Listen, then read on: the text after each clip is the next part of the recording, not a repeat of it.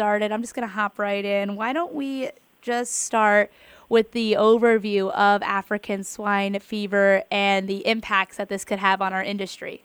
Thank you for allowing me the opportunity to talk about African swine fever and how we can protect America's pigs. It is a highly contagious disease that can cause acute death in pigs, rapid death. It's already been devastating pork industries and economies in countries around the globe.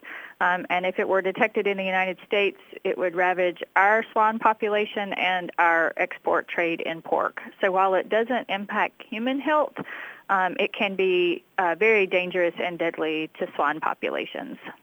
And USDA Animal and Plant Health Inspection Service is hosting its annual African Swine Fever Action Week. What is that?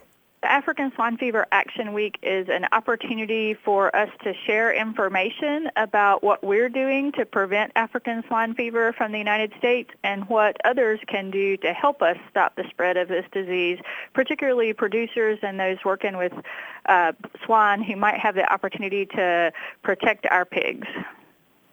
And this is coming after the North American African Swine Fever Forum. Can you tell us a little bit about what that is and the goals around that?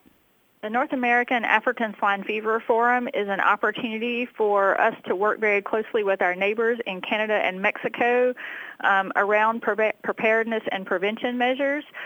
This forum that was just held is the third in a series, and we've been talking about the actions that each of our countries are taking to prevent the introduction to African swine fever and how we might support each other and work together to ensure that we can continue trade in pork and pork products between our three countries and help each other protect against the incursion of African swine fever.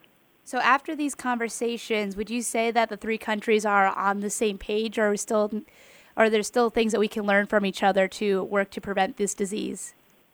Yes, the three countries have quite a bit in common and some very consistent plans for detecting the virus and for stamping it out if it does enter into one of the North American countries. Of course, there's always a benefit to us continuing to talk with each other about any new tools that we think we might want to use or any changes that we might see, in addition to just preparing and exercising together so that we can be very clear on who's going to communicate what in a time of an emergency response. There has been some detections of this disease close to the U.S., not quite in the U.S. Have we been able to kind of knock that down? Are we still worried about that entering because of how close it is? Certainly we do have concerns about the virus being in the Caribbean and the Dominican Republic and Haiti. That is very close to us, and we've added measures to our preventative measures to try to protect ourselves from any virus moving from those countries. We established what is known as a protection zone for the U.S. Virgin Islands and Puerto Rico because they are so close and have so much traffic from those other countries. The protection zone increases our surveillance and our vigilance and helps us to ensure that we aren't receiving any product that might be dangerous into those territories.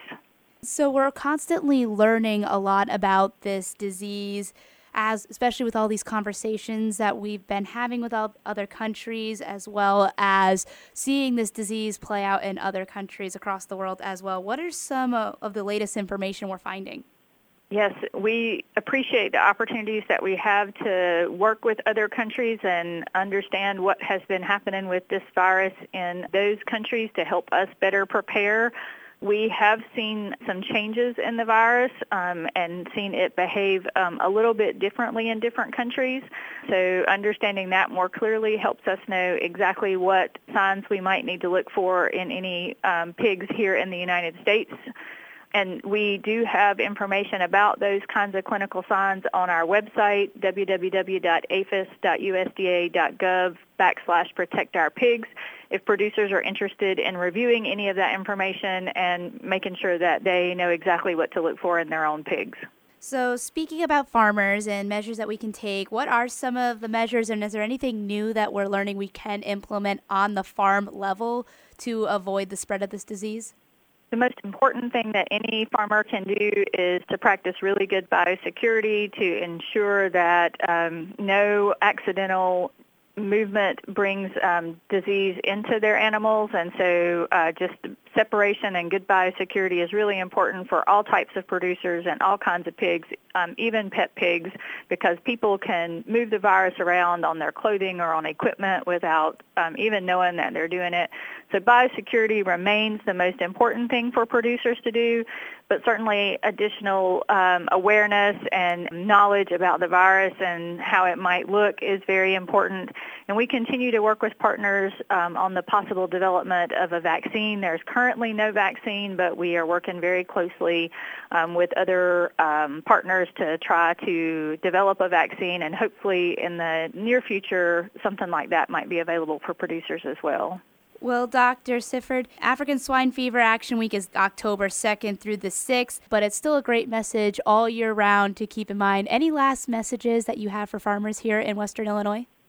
Yeah, I appreciate that in Western Illinois there might be really good opportunities for different producers of different sizes, and so I think the big message is it doesn't matter if you're a large commercial operation or a small backyard operation or a hobby farmer or show enthusiast. Any pig is susceptible, and it's important for everyone to be vigilant and practice good biosecurity. Well, Dr. Sifford, thank you so much for taking the time to talk with me today. Thank you so much.